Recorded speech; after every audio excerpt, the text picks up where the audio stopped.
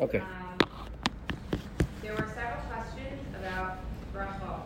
Okay. So let's say what Questions brachot do you about make on a food mixture, like sushi or a salad with grains, yogurt with a topping, that kind of question. Okay. Is that one question? That was one question, yeah. But I feel like that opens the topic to brachot, and then we can literally go anywhere anybody wants. It's an open. Yeah, we had like the list of questions was really random. So it was just whatever people, I guess, had on their mind, and that's what even the classes that we were having were kind of, very open. We were taking all kinds of different topics up. Hopefully everybody was able to get recordings if they were interested, because it wasn't really topical. It was very much we would start on a certain subject and end up in a different subject, and I'm not even necessarily sure how we got from one to the other. So, question about brachot. So so what do you do with mixtures when it comes to food and brachot? So the basic rule is that whenever you have a mixture, you want to say the bracha on what the main ingredient is. That's the usual rule. The usual rule is the main ingredient is what determines the bracha that you say in the mixture. Meaning, if you have a mix of different things and they're one entity, so you say the bracha on the main thing. So, I don't know, to give an example, if you have a baked potato with cheese on it, the main thing is the baked potato. The cheese is is to dress the baked potato or to add some baked potato. So you would say boy pri adama. I'm just giving a random example, okay?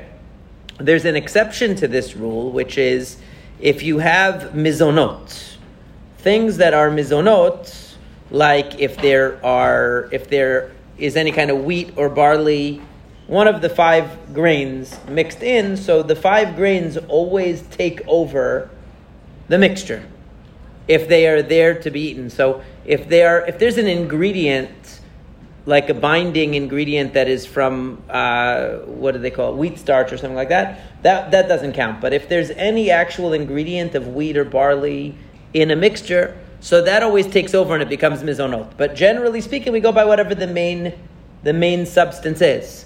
The point of the bracha is that we're giving thanks to Hashem on what we're eating, and we have to identify what the essence of what we're eating is. So the essence is whatever the primary item is. Now, an interesting question comes up when we deal with things that are pulverized, or like a smoothie, or I don't know, applesauce or something like that. Okay, so what? Kukul sabzi is not what. Right, kukul sabzi has spinach, egg. Right. So I've seen people say shahakol on kukul, but I think it's adama, because the main thing in kukul sabzi is either the potato or the spinach or the vegetable. So it should be adama for sure. The egg is definitely secondary in kukul, because the egg is just there to bind the rest of the ingredients together. So I'm an expert on kukul, by the way. So, but we could discuss that another time. What is so the main ingredient in that case is the vegetable for sure. In anything that contains mizonot, once you bring mizonot, the mizonot always is considered to be the main thing. But what if you have, let's say, for example, before we get to drinks, before we get to smoothies, because that's a little bit different, let's take the classic situation of applesauce, okay? Seems very simple. Or mashed potatoes. So the Ashkenazim have this belief that if something is smashed and mushed up, then it becomes shehakol. So they will take, let's say, applesauce and say it's shehakol because it's like a paste. It's not an apple anymore. That is not our view. The Sephardic view is that as long as you know what it is and it is just one thing, it's just apples, and you're still eating it, it doesn't change the bracha. You're eating apples. Okay, it's a smushed apple. Apple also gets smushed when you eat it, when it goes down, right? It doesn't change what it is. It doesn't change the identity of the food from being an apple. It's an apple. Now, if you take applesauce and you start mixing it with other things and you cook it into a dish, okay, that's a different story, because now it loses its identity. But when you have applesauce as an independent substance and you know what it is and it's identifiable and it just happens to be in a creamy form instead of in a solid form, that's still considered apples from our perspective. When it changes is when you have a smoothie, because a smoothie is a drink. So when you have something that you take fruits or vegetables and you grind them up in a blender and you make it into a drink, so then we say shehakol on that, because now it's not a food anymore, it became a drink. So it really changed its identity. But just like on... What? It doesn't matter what the ingredient is, because you made it into a drink. You don't put grape juice into smoothies, do you? Oh, you mean if it's mixed with stuff? I'm talking about if you took solid fruits or vegetables and you made them into a liquid. You actually blended them into a drink, like smoothie. So then we say shehakol, because we say it's not a solid food anymore. A drink, if you had like wine or sangria or something, and you take the wine and you mix it with other stuff, it's still mainly wine. Or grape juice. Yes.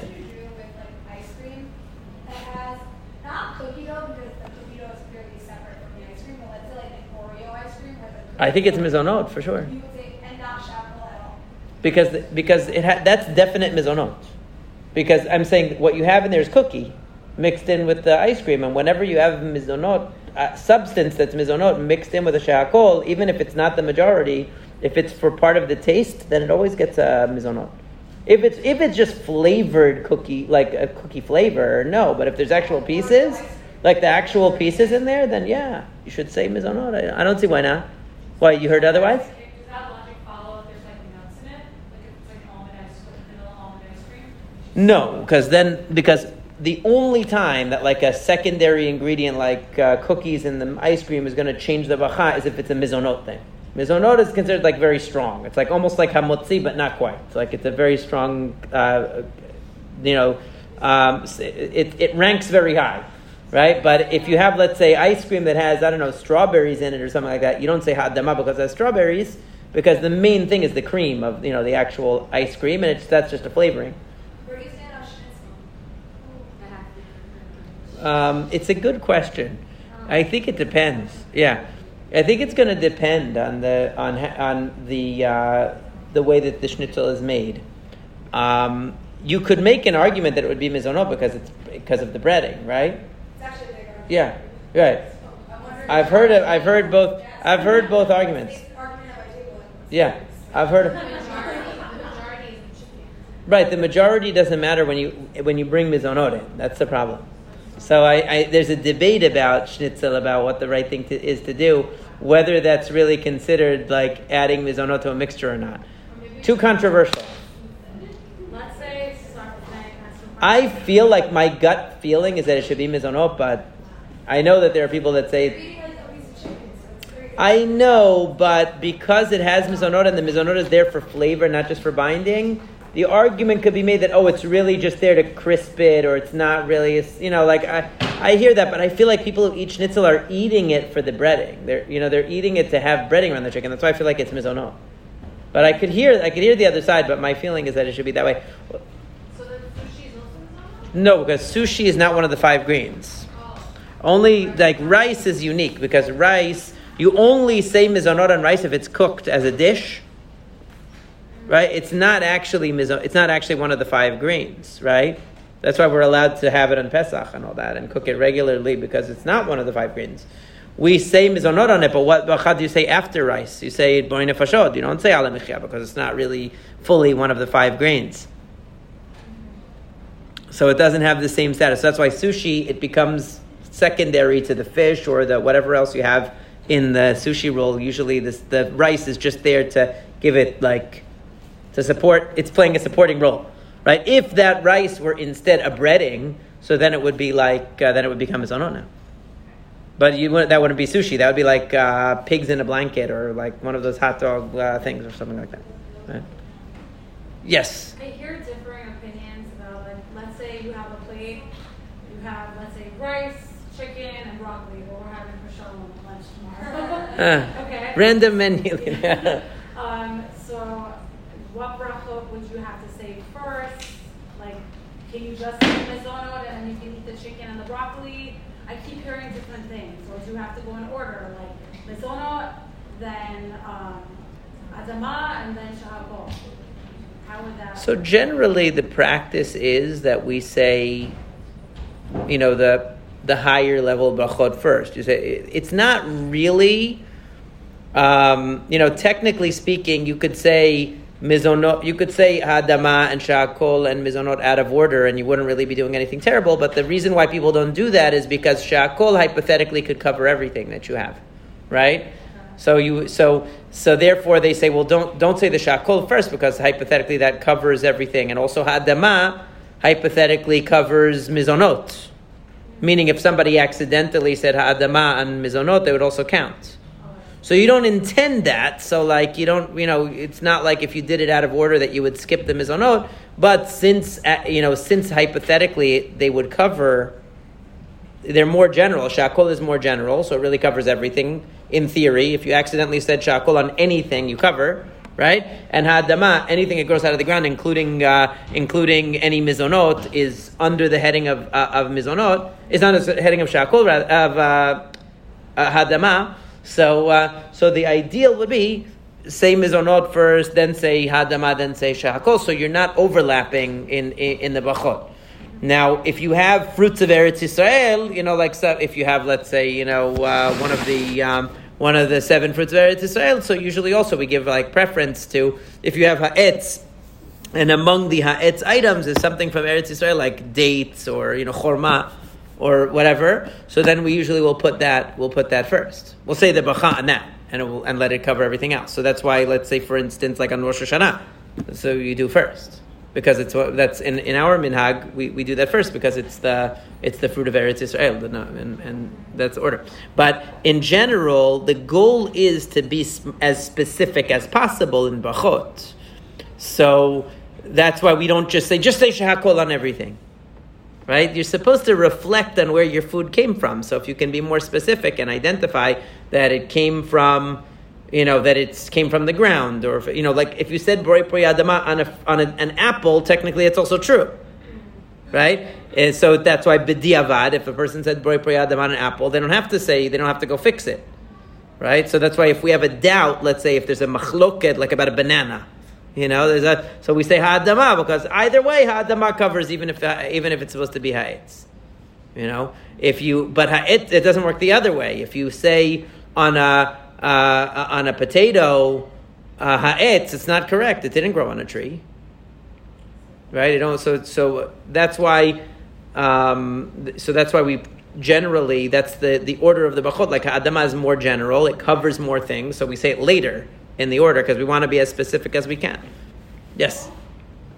What time period you say the bracha again? If I have a grape now and then an hour later I have it something else, what time period do you say it again? If you're sitting at the table and you didn't leave, and let's say you're talking, and you had a grape, and you were there are grapes on the table, and you're thinking, I'm going to be sitting around and talking for a while, and you take another grape. Even if you're there for a while, you didn't take your mind away from the situation, so you don't have to say another bracha.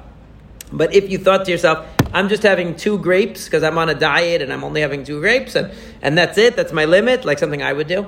I'm having only 2 grapes. So then I take my 2 grapes and I took my mind away from it. So now if I change my mind and I want to have another one, I need another bracha. Or if you go away from the table and you come back, so if you leave, if you change your place, you have to say another bracha. The only exception to that rule is hamotzi. If you said hamotzi and you leave and you come back, you don't have to do another hamotzi because you're still wedded to the meal because you have to say Birkat HaMazon at the end.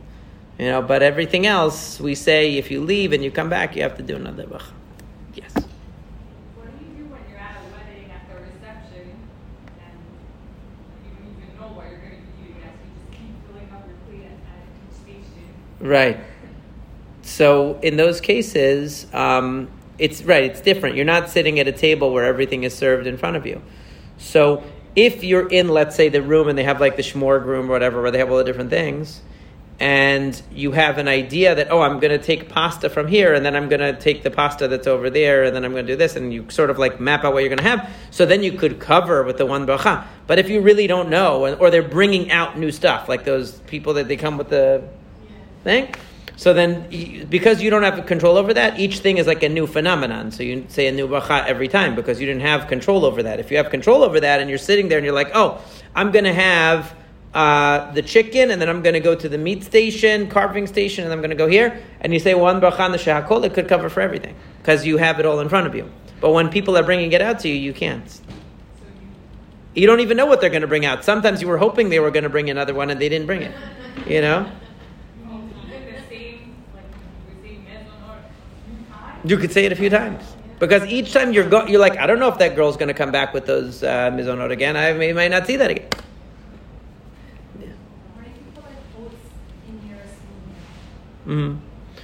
Oats is a complicated topic. That's why I only always talk about wheat and barley.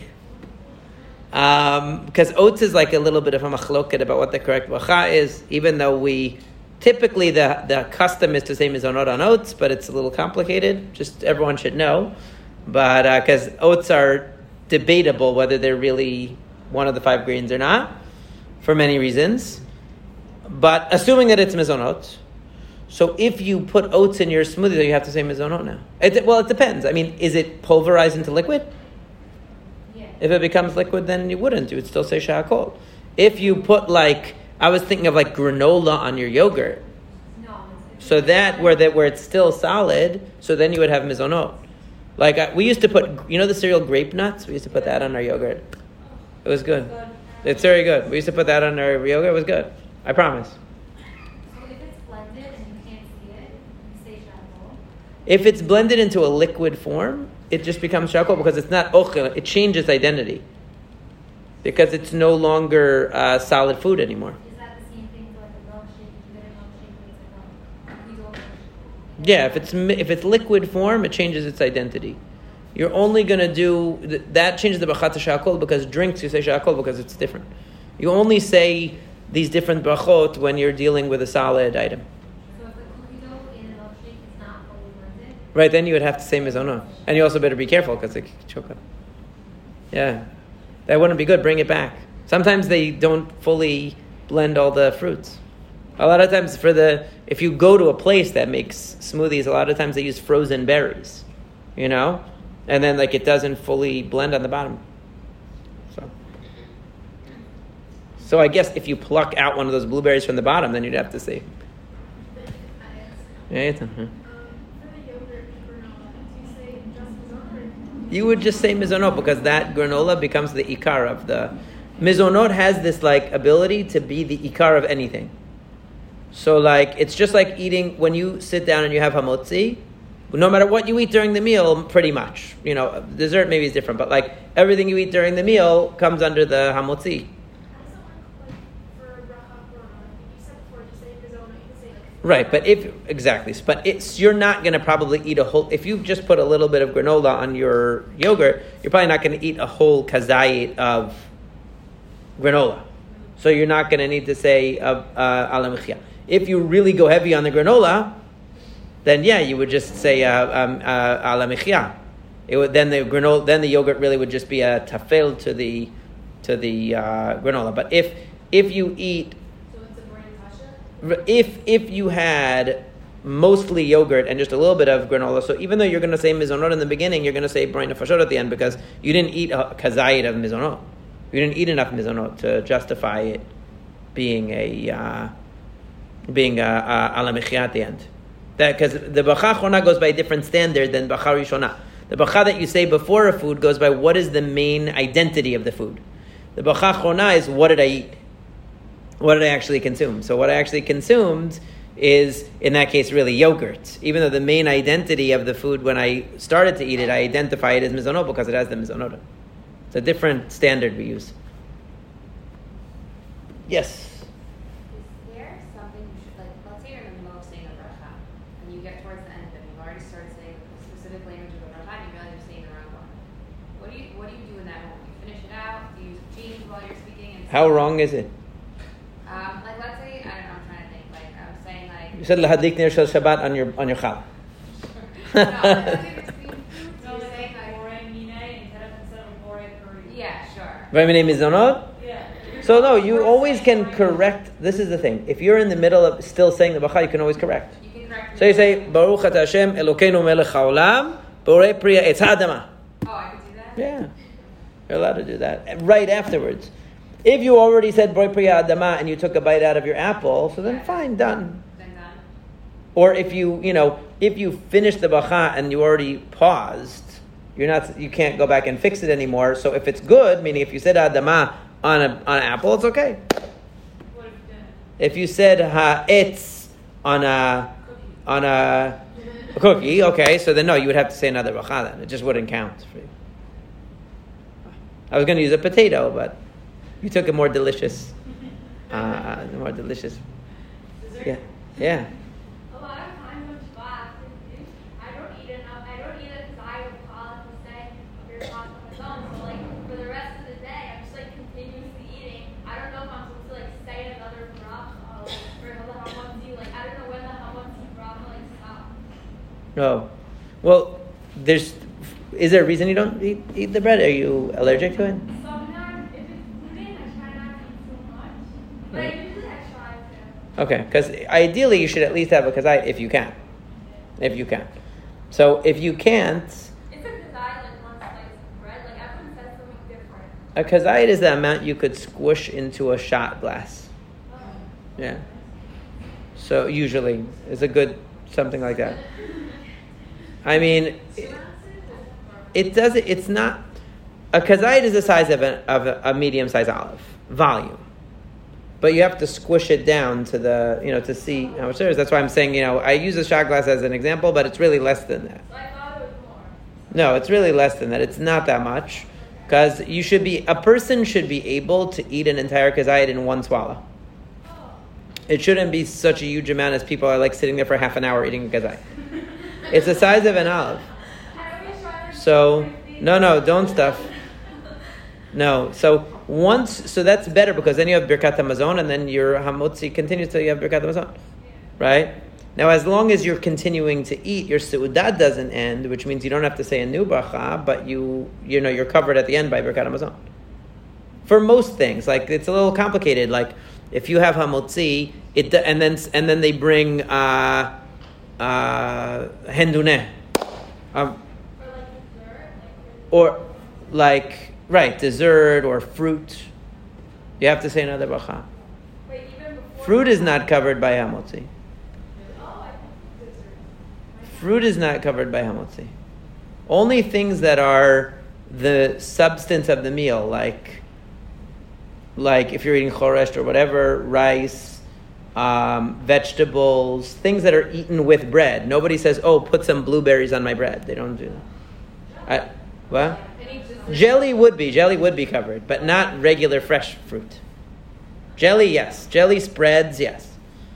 Even olive spread, any spread like that. But any kind of olives are different anyway because you do eat them as part of the meal. But anything that is clearly not something you eat with bread, like not part of the meal, it's dessert food, so it needs another bracha before. So if you're having your tea, you have to make a shakla, even if you haven't said your Hamazon? No, drinks are different. Drinks are different.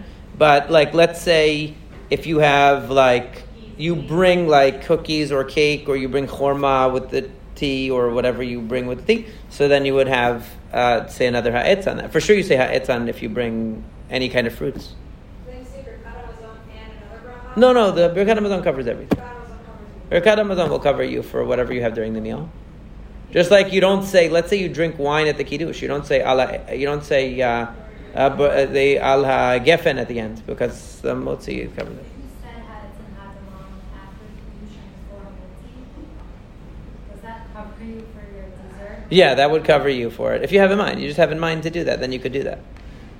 Yeah. If you had in mind to do that, it could. So that's for example, when we have karpas at the seder, and you say ha'adama, and then after you do hamotzi on the matzah, you have the maror by itself. So the borei pri adama that you said in the beginning covers that maror that you're having, but you're having it separate on purpose first. You first have it separate, right? You said before with fruit, we wouldn't be if we were Right, but the first maror you're not allowed to eat with anything else, so that would be different. You would have to have it separate. Or like, so that's it would cover it, but it covers what's in the meal. Just like if you drink wine at the kiddush, and then you have wine during the meal, you don't have to say another borei pri hagefen because you said borei pri hagefen before. But if you during the week have hamotzi, and then in the middle of the meal you decide to bring wine, you have to say borei pri hagefen in the middle. It doesn't cover it. The hamotzi doesn't cover the wine. Yeah. That's why we cover the challah, before we don't bring the challah, or we cover the challah before we do the hagefen, because normally during the meal you would say hamotzi first, and then you would say hagefen after the mitzvah. Yes. So what do you feel like in the situation when you eat dessert and you eat your lunch or your dessert and then you don't say parmesan for like an hour? Isn't it like 74 hours? The rule is the 72 minutes is like sort of like a rule of thumb. It's not a real thing. The real thing is once you're hungry again. So like if you still feel full, even if it's more than 72 minutes, you're still obligated in Birkat Hamazon. If you now feel, if you feel hungry, even if it were sooner, hypothetically, you would have a problem with Birkat Hamazon. It's always better to do Birkat Hamazon sooner, just to make sure that you're still in the range. But 72 minutes is like given as a rule of thumb. Like most people will not be hungry again, within an hour if they just had a meal. Unless it's Chinese food, then maybe they would be. That's the stereotype, right? What? What if you didn't hear meal yet? Sometimes whenever we say multi, if my daughter's crying or something, my mom will go take care of her to sleep. For a really long time? And then I'll come back. I mean, when I was nursing, it was for a really long time. Yeah. But like now, So if you have a kazai, you eat your bread, hamotzi bread, and then you come back to the meal and you continue. As long as it's, you didn't have a meal. Even if it was like you're away for an hour. you're allowed to go and come back. You're allowed to go and come back. You had in mind to go back. You weren't finished. So you're still in the middle. Doesn't matter, like, even if 7 minutes passed and you didn't eat a meal. Well, you should try to stay within the range that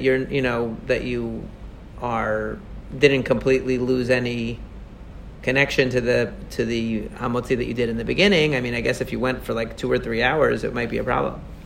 But if you're, if it's like a half hour, 45 minutes, an hour, you still consider yourself as part of the same meal. Yes, Dick. How come when somebody says hamotzi, it can count for other people's answer and then to the bracha? But for other foods, like I can't, if I'm eating salad with my friend, I can say Adamah, it can count for her. But she can't say Amen to my bracha and not say her own. Right. So Unless she didn't know how to say brachot, then she. doesn't know how to do Right. bracha at all. Why is there a difference? That's a very good question. That's a totally higher order question. I like that. It's not like just a practical question, right? The answer to that is because hamotzi, and by the way, it only works if everyone is at the table. It's very important that everybody sit at the table for the hamotzi, because the idea is that because a seudah is a social event, it's not just eating. So we're sharing a meal together. What do we say? Even in English, they say we're breaking bread together, right? They use that term. We're going to break bread together. A seudah is social, so by definition, we're all involved in it together. So one person can say it on behalf of everyone else. But if they didn't sit down together, this is halakha. Like if you're just like walking around, even if you're eating something hamotzi, you can't be motzi the other person because you haven't sat down to a meal together. It's the idea that you're sitting down to share a meal together that allows you to do that. So is that why kiddush, like on Shabbat, is different than if we're sitting at a dinner, let's say, and all of us have wine, all of us Each person says their own. I get it. Right. It's not one person's going to say I got it for everybody. Right. There's another reason for that they give. The other reason is that they don't want one person's like eating something and the other person, then they try to say amen and they choke or something like that. Each person does their own. But in kiddush, for example, one person does say borei pri hagefen for everyone because that's part of the seudah. So when you're doing something that is part of an actual seudah, really you're allowed to say the bracha on behalf of everybody. Whenever you're doing a bracha that's a freestanding bracha on food, and there's nothing that unifies my eating and your eating. I'm eating over here my piece of bread, and you're eating your piece of bread over there. We're not connected. But when you have a seudah together, so like we're actually sharing a meal. So that's why we're able to have one bracha over the meal. That's a good question. Right. So, in theory, you're supposed to have a meal with Kiddush, meaning you're supposed to have Ein Kiddush al B'kom Seudah, which means when they say the Kiddush, you're supposed to have some mizonot, some kind of food that you eat afterwards. They say like here, and then you go downstairs. Right, the idea, right. So there are some, they're relying on a leniency that, we're all in the same building, so it's considered the same place, upstairs and downstairs are considered the same location. So it doesn't matter that you're not sitting. So the meal is downstairs, but it's really, this Kiddush is part of the meal that we're having downstairs. That's the idea. It has to be Bimkom Seudah. The question is whether this location, the upstairs and downstairs in the same building, is considered to be the same location, and there are lenient views that say it is, and a lot of shuls, they rely on that because they have everyone's attention in the Kanisan. They don't want, once people leave, it's harder to get everyone's attention again when they're around the table, so they do it in the sanctuary. But, in an ideal, you would have everything in the same physical location. Yes? In that same thing, when they're saying, someone's saying about Kiddush, do we have to drink the wine always? Kiddush. So the rule is Friday night, it's always considered nice to take a sip of the wine because it shows that you love the mitzvah. It says, it's called chibuv mitzvah. It's like to show that you love the mitzvah, it's always nice. However, Friday night, really, there's no requirement at all to have any of the wine, to drink any wine. Havdalah, there's no requirement at all. During the day, there's a disagreement about it, whether it's required or not. Some people say you're really just saying, just like the nighttime Kiddush, it's just about honoring the day. It's not really about drinking the wine, so you don't have to drink from that either. But there are others who say that there's a difference between the Kiddush of Friday night and the daytime, which is that during Friday night, the main thing on Friday night is not the Bachav Boi Pri HaGefen. It's Mekadesh HaShabbat. The Boi Pri HaGefen is just an intro. But really, you listen to Asher Kiddishanu b'mitzvotav v'atzavanu da Baruch Atah Hashem Mekadesh HaShabbat. That's why I don't have to drink the wine, because the main thing is the Mekadesh HaShabbat. So, whereas during the day, even though we say a whole long introduction to the Boi Pri HaGefen, the only bracha that we actually say is Boi Pri HaGefen. So there's a lot of people who say you really should make an effort to drink the wine during the daytime because that's the only thing, it's just a bracha Boi Pri HaGefen. How can you say you participated if you didn't have a little sip? So it's even more important really during the day, if you can, to have a sip. Unless a person is allergic, a person will get sick. There are some people that they can't handle any wine for different reasons, and then they shouldn't, they should. It says it. Does that mean that you've heard it if somebody doesn't do it at home? Does that mean they heard it? If they hear it here? Yeah. So as long as they eat something afterwards, they can fulfill the mitzvah of the Kiddush, and then they wouldn't have to say it again. If they want to say it again at home, that's also nice. Like personally, I always do it again at my actual meal before the Kiddush, before the Hamotzi, even if I did it in the synagogue. But as long as you ate something, you always have to. It's in Kiddush ela bimkom seudah, which means you can only have Kiddush if you ate something. So you have to eat like some mizonot or bread if there's bread, but something like considered a meal to fulfill the Kiddush. So if you didn't do that, so then you would have to do it again, the Kiddush again at home. Any other questions? They're running out of questions. What do we do now? Are there more questions on the list? Can I ask you something? Oh, sure. You mentioned something about it a singer. Halakha is all mostly ha'etz, but it's pulverized. So what's the bracha? What is? I have leftover halakha, the charoset. Oh, the charoset. Let's say I have leftover tomorrow. I want to have it. Right. Then what's the bracha? So it's that, I think, like our charoset at least, it's not a liquid. It's a solid. So you would say ha'etz because the main thing is churma in there. Isn't churma the main thing? In our, it's mainly ha'etz. It's mainly ha'etz. I think it's ha'etz. Yeah. But what if you're having it? But if you're eating it on mizonot anyway, so you're already covered. If you're using it as a spread, like I know that during the rest of Pesach, a lot of times we'll just use it as a spread on the matzah. So we don't end up saying any bracha because it's just we're using it like a jelly on the matzah. But if you're eating it by itself, which I don't blame you because it's very good, then you would say it's. What about on the lettuce? What? What about if you're eating on lettuce? No, because then you're using it, when you use it on the lettuce, you're using it as a condiment for the lettuce. So the lettuce will determine the bracha because the main thing is the lettuce then. So that it's not on there? Then you'll say Adam on the lettuce and it covers whatever condiment you put. Just like if you dipped your your lettuce in mustard or anything else. You're just doing it as a condiment. Or ketchup, I guess, would be more normal. Is there a mitzvah to have like 2 pieces of bread? Or can you say On Shabbat, there is a mitzvah to have 2. day and night? All the meals, even Sudash Lishit, because it's called Lechem Mishneh, and it's based on remembering that on Friday, when the Jews were in the desert, on Friday they always had a double portion of bread, Lechem Mishneh. So to remember that, Friday night, Shabbat day, and Sudash Lishit, all of the meals, we always use 2 loaves of bread. Now, if a person doesn't have 2 loaves of bread, because they forgot, or they ran out, or they had more guests than they expected, and they ate through all of it, right? So they can use 1 loaf and try to take a slice or something else to have at least the number 2, or take a frozen one. What if like you have half a challah? Does that count? So, as the second one. Ideally, you're supposed to use 2 whole ones. That's ideal. If you don't have 2 whole ones, you can use a half a challah or a slice or something to make 2. But the ideal is to have a double. It's only on Shabbat day and Yom Tov. On other times, obviously, you don't need to have. Is there any case where you would make 2 brachot? Let's say like you have an ice cream in a cone. So you get to the cone. Yeah.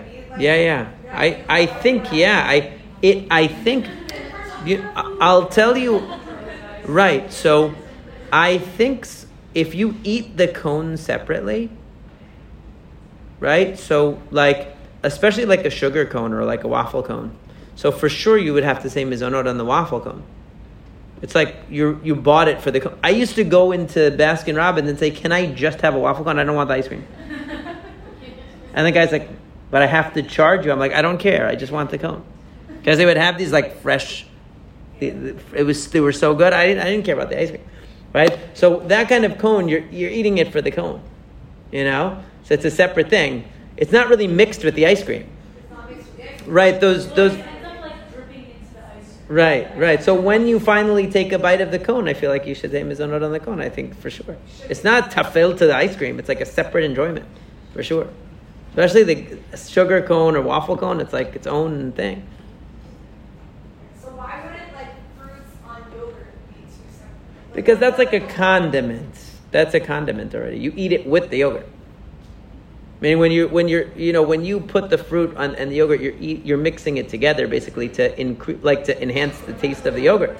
The purpose of the cone does not enhance the taste of the ice cream. The purpose of the cone is to find another excuse to have a dessert and call it one thing when you're really having 2. That's a real just an excuse. Right. If you really wanted ice cream, you would get the cup. Exactly. Now you understand. See, that's the proof. 100%. I'm telling you because I used to go just for the cone. So that's we see the proof that that's a separate thing. Yeah. I don't know if it actually was an option. I created my own option. I don't think the guy knew I was a rabbi. I probably would have, had to behave then. Okay. Any more questions, or we have on our list? I'll get a question from the list. Okay. Somebody asked, throwing out bread, like let's say a challah on the table, it's Mm-hmm. over. Some double wrap it. Is that necessary? One wrapping is okay. You're not supposed to throw bread right in the garbage. That's true, but try to put it in a separate little bag or something like that. You don't need to. For not throwing out bread. We always have an idea that bread represents the bracha that Hashem gives us, the sustenance Hashem gives us. We always show respect. We're not really supposed to throw bread, even though a lot of us do. With the hamotzi, it's like a whole thing. That the Ashkenazim, the one thing that Ashkenazim have on us that they make fun of the Sfaradim is that they throw bread, and it's a halakha. You're not supposed to throw bread, but Rav Ovadia brings support for it and sort of like defends us and says that it's okay. It's not ideal, but it's it has a basis and the reason why the throwing of bread happened is because there is a halakha that you're not allowed to hand somebody bread into their hand. Okay, and the reason why is because you're not supposed to hand bread into somebody's hand because that's what you do with an avel. When somebody's in mourning, you actually take the bread and you put it in their hands. You put the food in their hand. So you're not supposed to do that it's like showing avelut, God forbid, so you don't do that. So we never put it directly. We put it on a plate and put it down or something like that. So I think my guess is that, that throwing of the bread kind of came from that. They didn't want to put the bread in your hand, so they give it a little throw to show that, that the idea is that when you're in a dependent state, or like a poor person, they have to receive a gift from somebody. You're saying, no, you're going to pick it up yourself because Hashem, I didn't give it to you. Hashem is empowering you. You pick up the bread yourself and you take it. So that's the reason why the throwing of bread probably came to be, even though it's not ideal. But yeah, we always show extra respect for Rebbe because it's like the primary vehicle that Hashem sustains us, and so we treat it with special care. Was there another one? There were more, right? I think I looked at it. More. Some of them were repetitive. Oh, repetitive, okay. Another one was, this is a little bit on this path, but meat right after Parmesan cheese or other dairy. Well, yeah, I mean, in some community members, I think they do have a custom of waiting like an hour after hard cheeses and stuff like that. The reason why, really, according to Halakha, the only rule is that you have to wait 6 hours or around 6 hours, whatever it is, after having meat before having dairy. That's the Halakha. The Halakha is you have to wait after meat before dairy. The exact amount of time varies. Some people do 5 hours. They'd say 5.5. 6 full hours. 6 hours, but in the winter it's shorter. Whatever. They have all kinds of different interpretations of the time. The idea was that it should be the next meal. Some people wait 3. Right. Some people. Right. The logic behind it was that it should be the next meal by the time you're having dairy after you have meat. So the Rambam's language is it's around 6 hours. He does a very nonchalant kind of description. It's around. So people take that and they say, so 5 hours and 1 minute is also around 6 hours. They come up with all kinds of creative interpretations of it. And then there were, of course, those who followed some people that are Dutch or whatever. They only wait an hour, and they tell me about these weddings and where the people have meat at the wedding and the dessert by the time they're done dancing, they have a dairy dessert because it's okay. But that's not so simple, because even according to that custom, you have to say Birkat Hamazon first. You can't have it at the same meal. So whatever. But we don't do that. So whatever amount of hours it is, right? Whatever amount of hours it is, because there were opinions that said that you could really just wash and do Birkat Hamazon and it's a new meal and that's enough. So they're kind of that 1 hour is actually just a stringency, because they're trying to say that we're separating by an hour. Really, they just think you can do Birkat Hamazon now.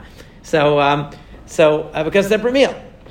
We wait time, whatever that amount of time is, and that's from meat to dairy. There is no halakha of dairy to meat, but the thing is that certain cheeses are very pungent, like Parmesan or hard cheeses, and they leave a flavor in the mouth for a while. So there are some people who will wait an hour after they have pungent cheeses. There are some people that wait even longer than that. I think some Ashkenazim wait even longer than that, because they say that it's only hard cheeses, not like cream cheese or anything like that. But hard cheeses, because they do leave a pungent flavor in the mouth, and then you're going to eat meat with the flavor in your mouth. Halachically, really, that doesn't count. It's not really a concern. But if that's the custom of your family, then a person can keep that, and it's good to respect our minhagim. But if it's not the custom of your family, then it's definitely not required. What's the deal with Sudash? Do you really have to do it? Why do you not like Sudash Nishki? Our community it's one of the biggest challenges of our community is Sudash Lishit, but it's because of the late prayers. Meaning, in Israel, I get home from morning tefillah on Shabbat no later than, even if I go to the late minyan, which is at 8 o'clock, that's a late minyan. When I go to the late minyan, I get home at 10 o'clock. Wow. Right? Wow. So if I go to an earlier minyan, then I get home even earlier. So our morning meal is breakfast, basically. It's like brunch. Let's say brunch. We'll have brunch, and then we'll go to mincha around 1:30, 2 o'clock, and then we have our Sudash Lishit is actually our main meal. If we have meat or chicken or whatever, we're having it at Sudash Lishit already. So that's the way it was actually intended to be, because if you read the Rambam or anybody who describes this, the order of the day of Shabbat, he says you go to pray Shacharit, you come home and have Kiddush and Musaf also, whatever. You come home and you have Kiddush and the meal, then you go to Mincha, and then you have Sudash Lishit and you eat and drink until the end of the day. Right? So that was how they divided the day into those parts. Because really, the morning meal is supposed to be like brunch or breakfast, and the afternoon meal is supposed to be like a late lunch, and then there's like Melava Malka afterwards. You're supposed to have in Motzei Shabbat, like something. So it's an obligation. There is an obligation of 3 meals, and it applies to men and women. Like it's a clear halakha that both men and women have to do 3 meals. Even both according to Sfaradim and Ashkenazim. I mean, it's a because everything related to Shabbat, men and women are equal. Some people say that there's even an extra reason because that we're remembering the ness of the man. Because Moshe Rabbeinu, where do we get the idea of Sudash Lishit from? Because Moshe Rabbeinu said 3 times to the people to eat on the day of Shabbat. He said, Ichlu hayom, ki Shabbat hayom lashem, hayom lo timtu basadeh. 3 times he said the word hayom, today, meaning that you should eat 3 times. So, and he said, and he was talking about eating the man, so to remember the man, also to have the 3 meals of Shabbat is part of that. So men and women have to do that. Now there are opinions that say, you don't necessarily have to have bread, you could have mizonot. Some people say you could have other filling foods that are not even mizonot. There are different opinions. Ideally, a person should have a kazayit of bread and fulfill it the correct way. If a person really can't do that for whatever reason, so then they can do mizonot, or they can do some filling food, but a piece, whatever it is, a filling food that is not mizonot. But ideally, a person should do hamotzi also for the 3rd meal if they can. It's difficult, especially on winter Shabbatot that are very short. Especially, it's difficult. If you decided to have toast for breakfast, morning, and that would be your morning meal. Another thing you can do is you can end your meal. You can end your meal on Shabbat day. Let's say you start at 1:30, 2 o'clock, whatever you're eating. Eat. Do Birkat Hamazon, and go do something else for an hour, and come back and just have another hamotzi and have a small piece of bread, and you do a token Sudash Lishit. That also works. Meaning assuming your meal ended late, so you don't have appetite for a lot more food, but you could eat one more piece of bread. So after Birkat Hamazon, you have to take a little break. You can't go right away to the hamotzi again. But, do Birkat Hamazon, go play apples to apples for an hour. Right, Rachel? That's what we would do back in the day. And then Rachel used to be a frequent apples to apples competitor at our house. And then it's a very fun game. Everyone knows what apples to apples is, right? I think Karen was asking before, and she... I heard that... If you're only a little confused, then you're ahead of everybody else. I'm a lot confused. Okay, we're allowed to have breakfast before Kiddush? No, you have to have Kiddush first, of course. Kiddush first. Right. You can't eat before Kiddush. No, of course. Yeah, you have to have Kiddush. Right. Coffee a little. Coffee for sure. Okay. Coffee for sure. For, really... Men, at least, are not supposed to eat before tefillah. Coffee is not considered eating because it's considered just to wake you up. The problem, if you're going, the basic rule is if a woman is planning to pray shacharit, so she's allowed to eat even though it's before kiddush. If she knows she's not going to Kanisa that day and she's going to do mincha instead of shacharit, so then she should say kiddush before she eats on Shabbat morning. If you're planning on going to pray in Kanisa and you're going to have prayer, so then you wait to do the Kiddush until after the morning tefillah. That's the rule. But if you're not going, or you don't feel well or something, you're not going to make it that day, so you do Kiddush before. What about eating dairy before your meals? It's okay. It's fine? But isn't there an idea they should have meat and wine? There's no real rule of meat and wine on Shabbat. There's a rule of meat and wine on Yom Tov. On the daytime meal of Yom Tov, there's a rule of having meat and wine.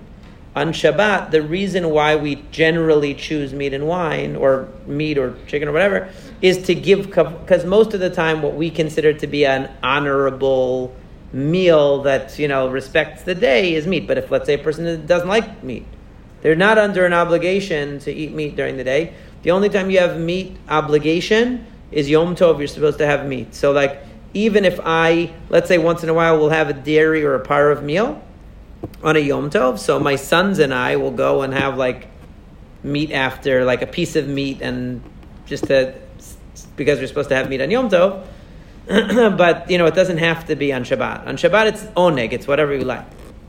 For Yom Tov, it could be either meal on night or day, or it has to be. You don't. Yom Tov day is the main thing.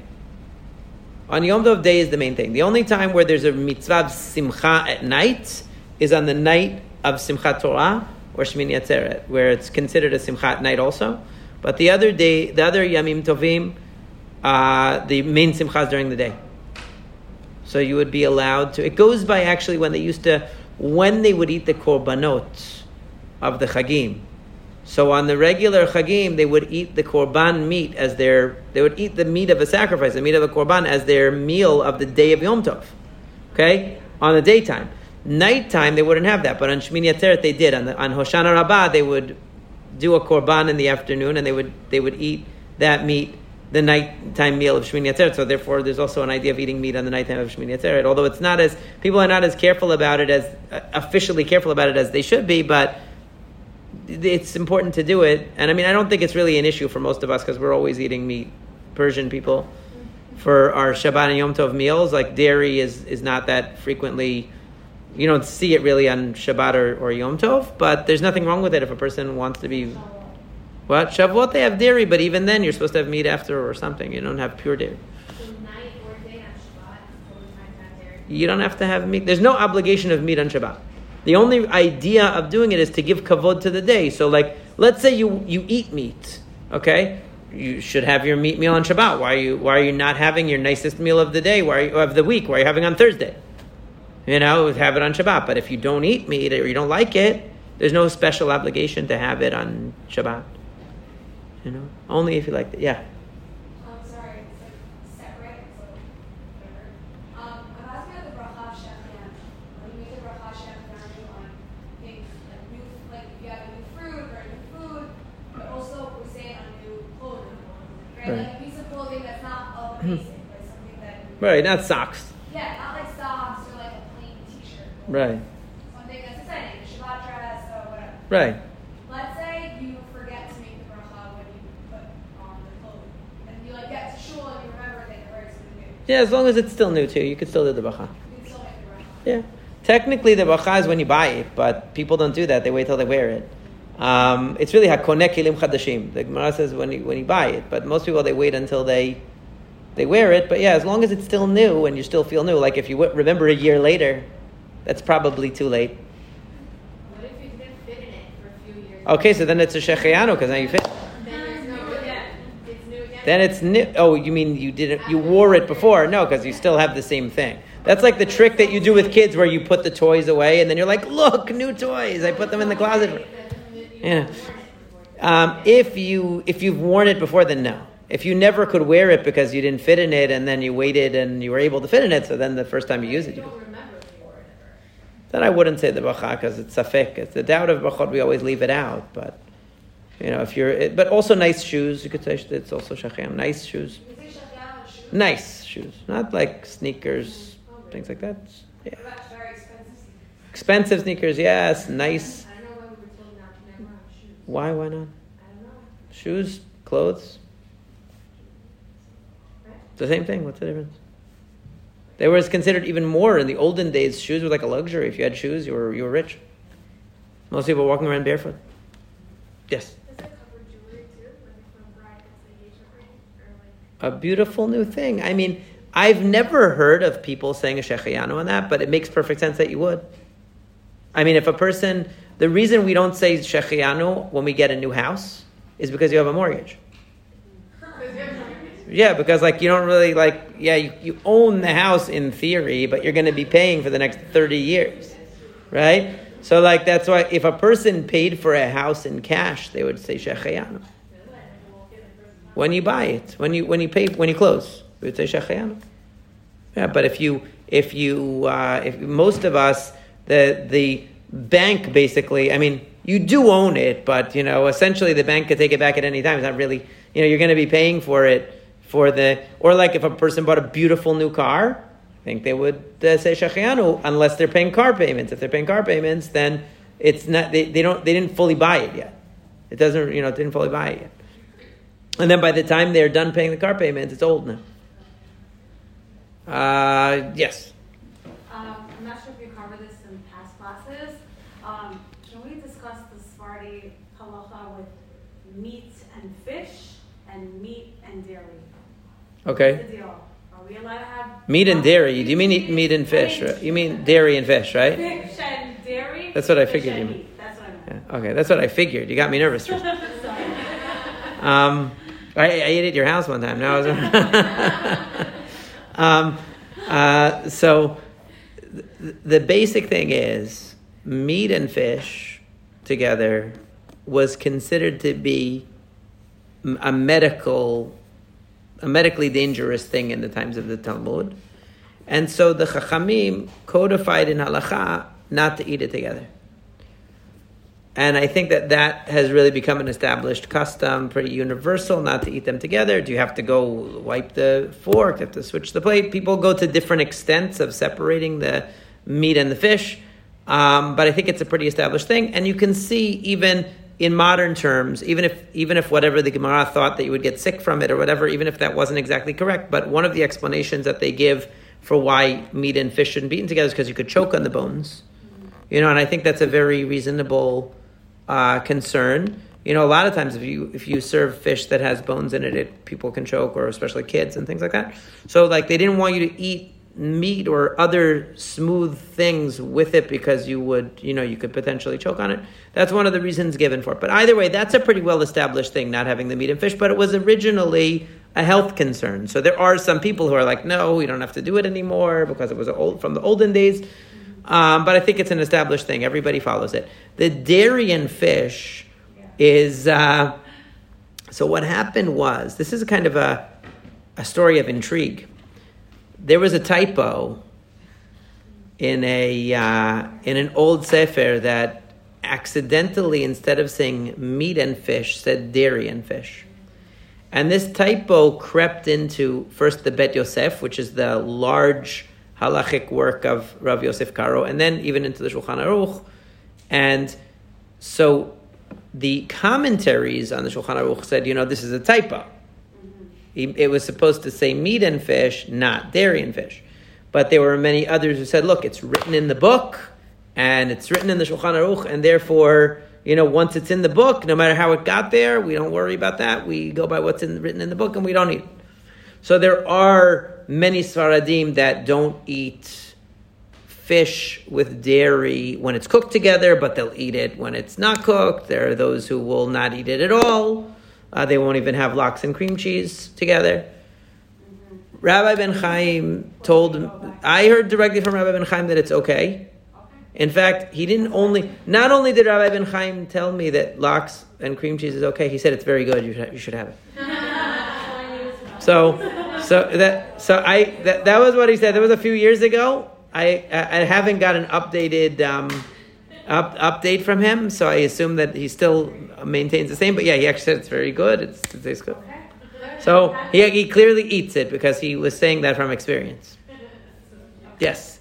If you have to, considering that you have to say Kiddush on Shabbat, if you're alone and you don't like wine, it's the only thing available to say Kiddush on. Is it still fine to say Kiddush on it? You're just going to take a sip? You have to. Ideally, a person's supposed to drink more than just a sip. If they can't, so take one cheekful is enough. Basically one. It doesn't matter if you have No, because you're doing it for the mitzvah. Yeah, during the daytime kiddush, you're allowed to use other liquor, but that probably won't help you if you don't like wine already. You probably don't like liquor either. I saw people do vodka, do things like that. schnapps, like Ashkenazi people, they like to use, other hard liquor, and they say sha'akol instead of geffen. But if you already don't like wine, I'm assuming that's not going to be on. I heard recently about brachot and Havdalah that I learned. I don't know where it came from or if it's true or not, but that always as a kid we all made all the brachot and yeah, I see people do that. Yeah. But recently I was told that you're not supposed to, and if you do, that you have to be very close to the fire so you can feel it. There's very strict regulations. You don't have to feel it. Feel the heat of it, not touch the fire, but yeah. That there are more regulations to the brachot of Havdalah than people think. You can't just of the borei me'orei ha'esh in particular. And besamim also. We have to smell the besamim. No, but you shouldn't. You should just smell it and not make the bracha. Right. So ideally, the best thing in Havdalah is whoever is holding the cup of the Havdalah should say all the brachot, because the ideal is for the brachot to be said over the cup. So that's why the correct procedure really is that the person doing Havdalah should always be holding the cup.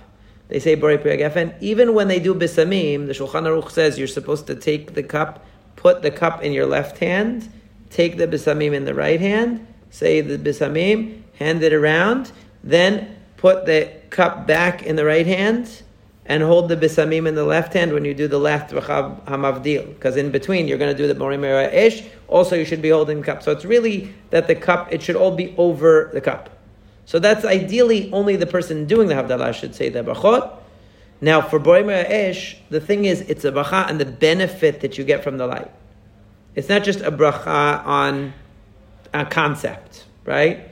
So let's say, for example, a person who can't see, if a person is blind or they cannot see, they can say Birkat HaLevana. Because they're not saying a bracha on seeing the light. They're saying a bracha on the existence of the light, on the existence of the moon and the light. Okay?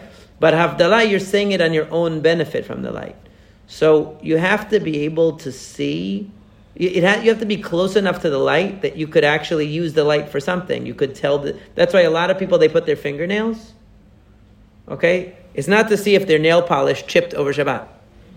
They do that because they say they're looking at the difference between the nail and the flesh of their finger. That's what they're distinguishing, meaning they want to be able to use the light to do something. So the fact that you could see the difference between your nail and your flesh of your finger means that you're close enough to the light that you're actually benefiting from the light. And then you could say the bracha. That's the idea. If you can't, now here's a trick. If you cannot get close enough to the light, you are allowed to do the brachot of Bisamim and Morei ha'esh after the Havdalah if you missed it. Meaning, let's say, for example, you don't have Bisamim. You don't have it. You don't have a candle. So you can say Borei Pri HaGefen and Hamavdil, and then go to somebody else's house afterwards, or come here, come to the synagogue, get the Bisamim, say Bisamim, get the Morei ha'esh and say Morei ha'esh on Saturday night. You're allowed to do that, even not on the cup, if you didn't have those items available to you at the time, and you get the mitzvah afterwards. So if you were, let's say there's a huge crowd, and you can't get, they're saying Havdalah in the Kanisa, and it's up here, and you're back there, and there's no way you're going to be able to benefit from the light, so then it's better to come afterwards up and say the bracha yourself. So everyone in the crowd can make the other brachot. It's not only the person making the Havdalah. If they're being yotzei with the person making Havdalah, it's better for them to just listen to the bracha. But if you can't see the Morei ha'esh, so then afterwards you should go and say it for yourself. Afterwards. Meaning if you're listening to that person's Havdalah, you shouldn't talk in between. You should just listen to their brachot, and then afterwards go up and do the Borei Morei ha'esh on the candle. That's the. Why do some people knock on wood? I don't know about that. I've never seen that. I've seen the putting wine in the pockets and all that. I never saw knocking on wood. I didn't see that one. Really? I don't know. The original knocking on wood was something from Christians, right? Because it was knocking on the wood of the cross. We don't want to do that. Yeah. But if you don't like the smell of cloves, and that's what they're using for the summon, you have to after say that the bracha on something else. If you can't smell it, it disgusts you and it grosses you out, then say it on something else. But if it's just that you don't particularly like it, it still counts. You don't have to love it. Like we use rose water a lot of times. Not everybody loves it, but Like you're not saying the bracha on like the enjoyment, the smell of it. you're still getting like the fragrance, even if it's not your favorite fragrance, Maybe we should just take one more because it's getting late. I don't want to keep everybody hostage. One last question. Go ahead. You're going to close us out. Okay, how long do you have to say Havdalah after Shana? Like I heard you could say it until Tuesday or something? Yeah, so Havdalah, on Saturday night is ideal to say Havdalah, obviously. If you don't, what? If you don't have the supplies for it. Right, so only on Saturday night can you say the whole Havdalah. If you, let's say Sunday, you need to say Havdalah. Sometimes it happens in bad situations, like Lo Aleinu, somebody passes away. And so Saturday night, the family is oninim, which means that they didn't bury their relative yet, and they're having a funeral on Sunday. So they can't say Havdalah yet on Saturday night because they because that. So they have to do it on Sunday after the funeral. They come and they say the Havdalah. So they don't say Bisamim, and they don't say Borei Meorei Ha'esh. They only say Hagefen Hamavdil, which is what we do when, basically on Tisha B'Av, we say Borei Meorei Ha'esh and the Kenisa because that's the one bracha we can say, right? But on Saturday, after the fast on Sunday night, we just say Borei Meorei Ha'gefen and Hamavdil. We don't say B'samim. So that's what you do anytime you defer. So it's true, you have till Tuesday to say Havdalah. So let's say a person, for some reason, they don't have wine. Let's say they're traveling in Timbuktu and there's no kosher wine. I don't know, somewhere in the middle of nowhere, there's no kosher wine. And there's no way you're going to see kosher wine until Monday. So you could use liquor. No, I heard Chabad uses orange juice or something like that. So according to Sfaradim, you should always use like an alcoholic beverage or grape beverage, like grape juice, right? According to Ashkenazim, you could use grape juice. You could use orange juice. And they sometimes use other kinds of liquor, but yeah, they use orange juice too sometimes. Let's say there's no beverage available to you for whatever reason, right? Or let's say a person was not feeling well and they couldn't do it for whatever reason. So if it's Monday and you do Havdalah, you just say Hagefen and Hamavdil. That's it. But you can do it until Tuesday. That's true. The reason is because once you get to Wednesday, it's already considered that you're leading up to the upcoming Shabbat. You're already in the mentality of Shabbat is coming. Like tomorrow, we're already thinking Shabbat is coming. We're not thinking of the last Shabbat anymore. But as up to Tuesday, we still feel like we're in the first half of the week, and we're still on the feeling some of the glimmer of the previous Shabbat. Okay, so thank you everyone for coming. Ezrat Hashem, obviously.